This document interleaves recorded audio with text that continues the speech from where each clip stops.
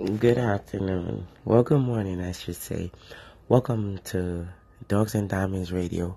This is K Diamonds right now, signing in. First time ever on the podcast, Anchor.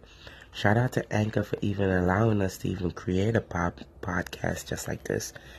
Excuse me, I kind of lost my voice. But anyways, introducing. Today I want to talk about how artist management and artists. Right. Sometimes I feel like I'm gonna make it short because I ain't gonna give you an hour, so I'm gonna make it real short for me. But this is it. A lot of times there's talented artists. There's artists that put grind in no matter how the music sounds. There's artists that sit down and basically wait for people to, do their work. All right. Now let's start with the talented artists. Now the talented artists sometimes be the one that's so talented. Sometimes they're even scared to. They love going to the studio. They love the idea that they're an artist, but they're either scared of the success, scared of whatever the industry brings, offers or bring because of all what they see on TV. So they base their talent off of what they see instead of basing their talent off of what they have.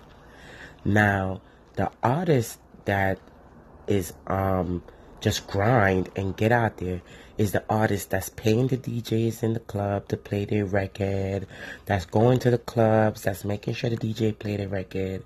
They got like maybe one and two friends with them, you know. They, some of they basically pay the DJs on the radio.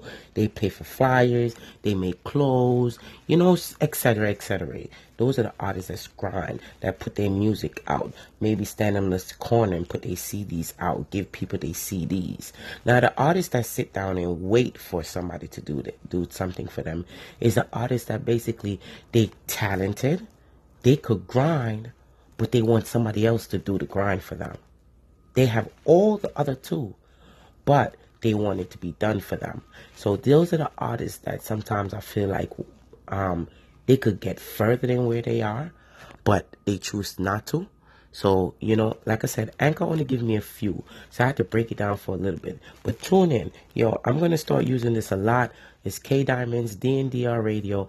Now I got a chance to really speak how I feel. Tune in. Holla at me. DNDR Films, IG.